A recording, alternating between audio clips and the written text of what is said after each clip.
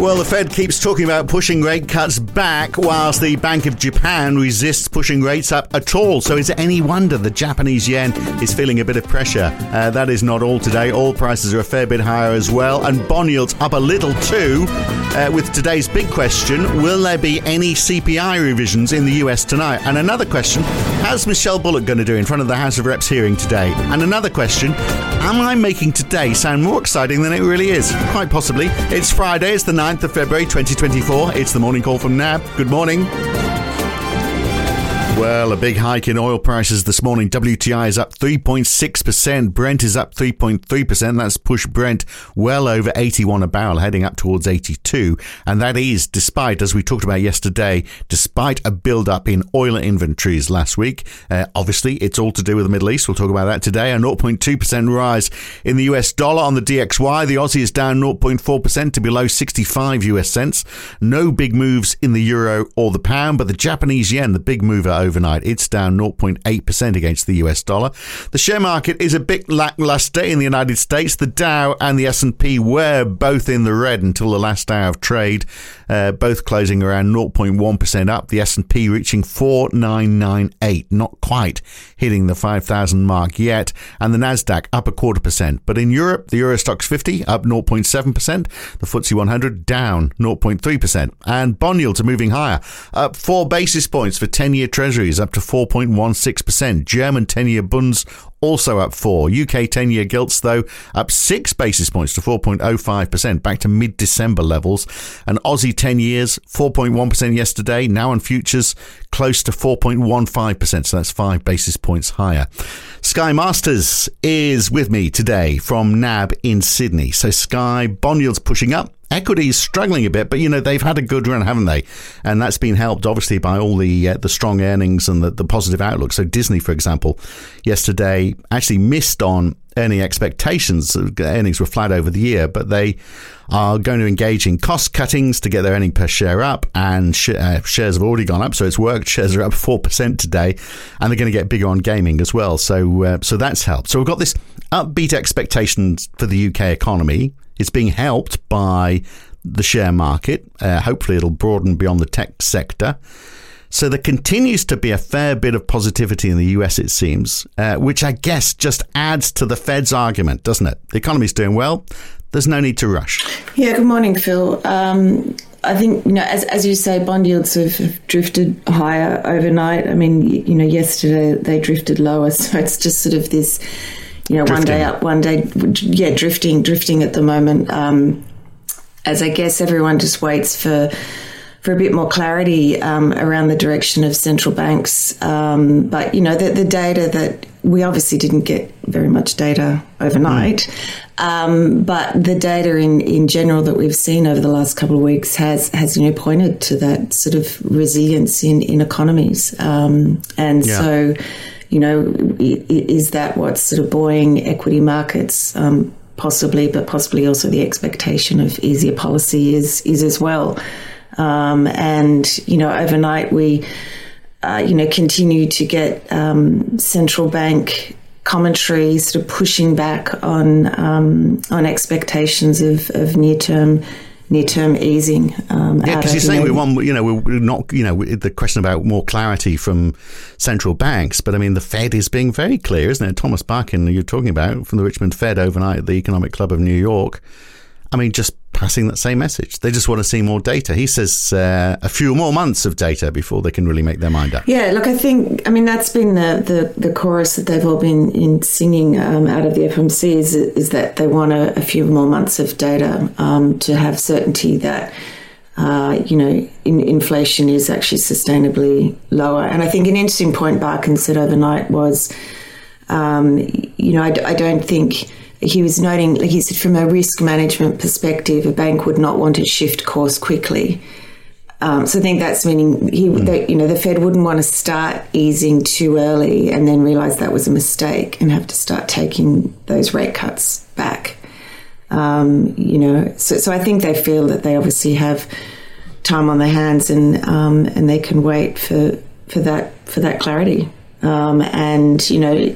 Markets aren't quite convinced yet. So I guess that's why you continue to get Fed speakers trying to push back on market pricing. I think the other interesting thing Barker noted was, the risk that maybe neutral is higher. No, I think you talked about this with Tapas on the podcast yesterday. Yes. But it is something that we have been talking about and writing about, that, the Fed's long-run dot plots do point to, the long-run Fed funds rate being at 250. But, given the resilience in the US economy at a time when inflation is actually heading lower, it is pointing to that risk that neutral is higher. And I wonder whether, in the next March meeting, we actually see the Fed raise that long-run dot plot. I think it's only a matter of time that happens, and maybe that does come in March, because the data is certainly pointing to that possibility. Yeah. So lots of unknowns, aren't there? Like, when do they start? Now, where do they finish? And how long does it take to get there? So those dot plots or that dot plot or dots plot, whichever one it is, that's going to be particularly important this time, isn't it? Hey, I love Thomas Barkin's expression.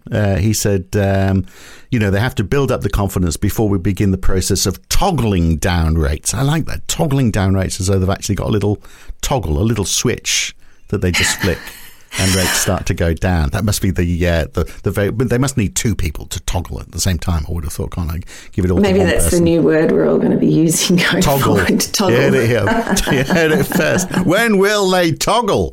You heard it first on the morning call. So look, I wonder whether the sort of like this drifting that we talked about in bond markets today, we've got US CPI revisions tonight. Now, normally you'd think revisions, so what? But a year ago, the January figure was revised up quite a bit after the initial estimates, and that sort of set the direction for the year that followed. So I guess there's some trepidation about whether we might see inflation actually being a bit higher than we thought it was, perhaps. Yeah, definitely. I think that's sort of in the absence of any major sort of data this week. I think it is gaining some attention, and Fed Waller did make a comment about it back in January, saying that this was one piece of data that they were watching, and everyone recalls what happened last year when it was revised up. I mean, I'm seeing mixed views on whether there are going to be upward revisions or downward revisions.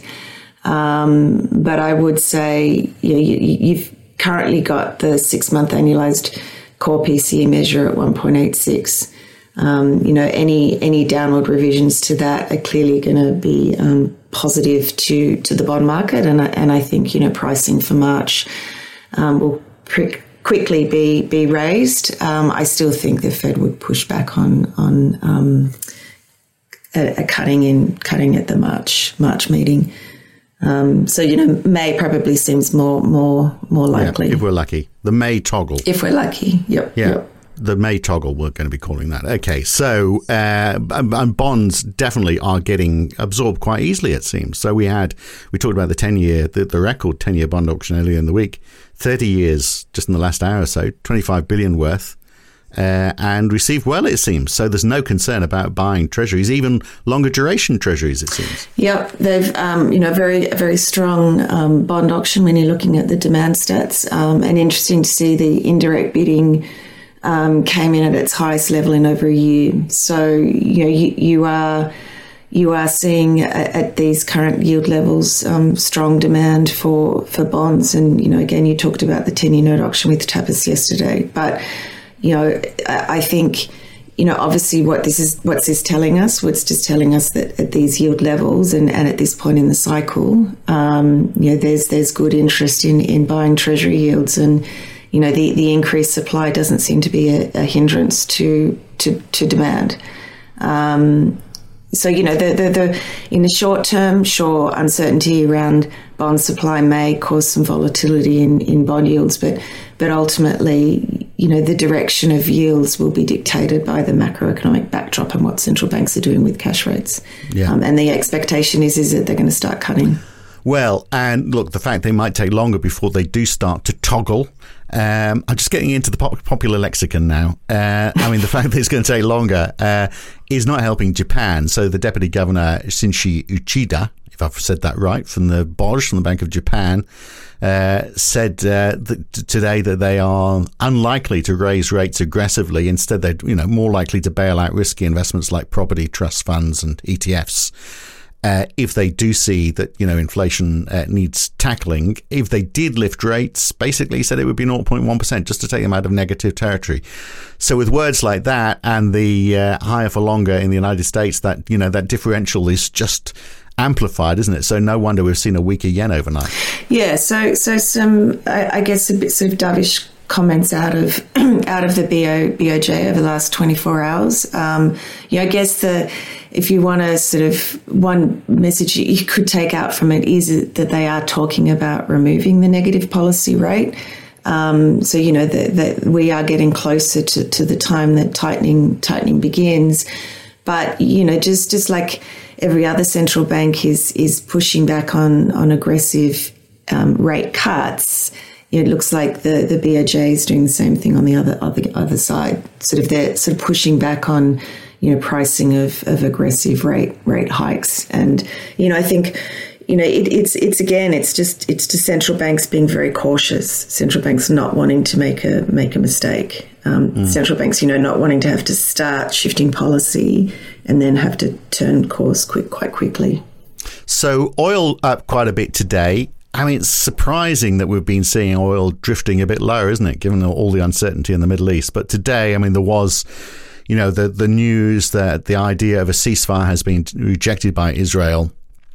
So we know this war is going to go on for some time. So perhaps that's why we've seen a reaction. At the same time, earlier in the week, we had Saudi Arabia announcing that they are going to contain oil production at 12 million barrels because Aramco had expansion plans, and basically the Saudi rulers have said, no, we want to keep it at 12 million, keep it capped at 12 million to preserve for future generations. But it's mainly the Benjamin Netanyahu saying that the war is going to continue. More unrest in the region. Of course, we had those airstrikes on Iraq to take out the Hezbollah leader yesterday. So that's what's driving oil prices, obviously. Today, Michelle Bullock is talking to the House of Reps, the Standing Committee on Economics, just a couple of days after she gave her first press conference. I presume this is her first appearance to the House of Reps as well. I'm sure they're going to ask lots of questions. They'll be too sensible to ask her about the cost of Taylor Swift tickets, but we know her views on that. But do we know her views? Well, we know all of her views, really, because we've heard so much from her this week, haven't we? Yeah, look, I'm not sure that we will get too much new information out of this testimony. Maybe a bit more clarity around the RBA's thinking. Maybe she will get a question around, the assumptions of that are in their forecast for where the cash rate will be at the end of the year. She did get a few questions on that in the press conference, where she sort of highlighted that that's not the RBA's forecast. They're just assumptions that they use to generate their growth and or the macroeconomic forecasts. I'm not really sure that we will get anything new from her today. Right. And well, we're not going to get much at all today, really, because it is a fairly quiet day. We had the deliberations of the last Bank of Canada meeting overnight.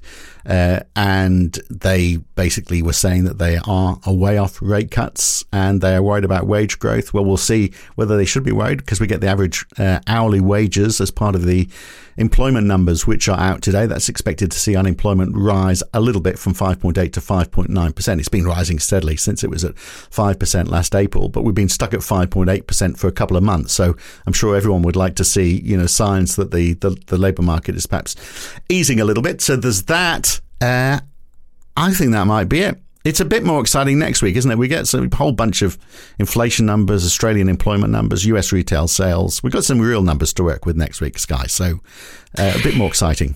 It's always exciting, Phil. It's always exciting. There's always something to talk about. Well, here we are. We talked on a very quiet day. We still managed to talk for 15 minutes. So we better get off now before everyone starts booing. Have yourself a great weekend. Enjoy the weekend edition. We've got a good one this week. And Looking we'll catch you forward soon. to it. Thanks, Phil. Yeah, Samantha Palmer, who looks after Australia's visitor economy from Austrade, is talking about how quickly the inbound tourism market is bouncing back and the trajectory that it was on before the pandemic, which is pretty impressive. If it can resume that trajectory, then that provides some real investment opportunities if you know the market, and you'll perhaps know the market a little bit more if you listen to the weekend edition, which is available from wherever you got this podcast from the middle of the afternoon today. I'm Phil Dobbie for NAB. I'll see you then. Thanks for listening.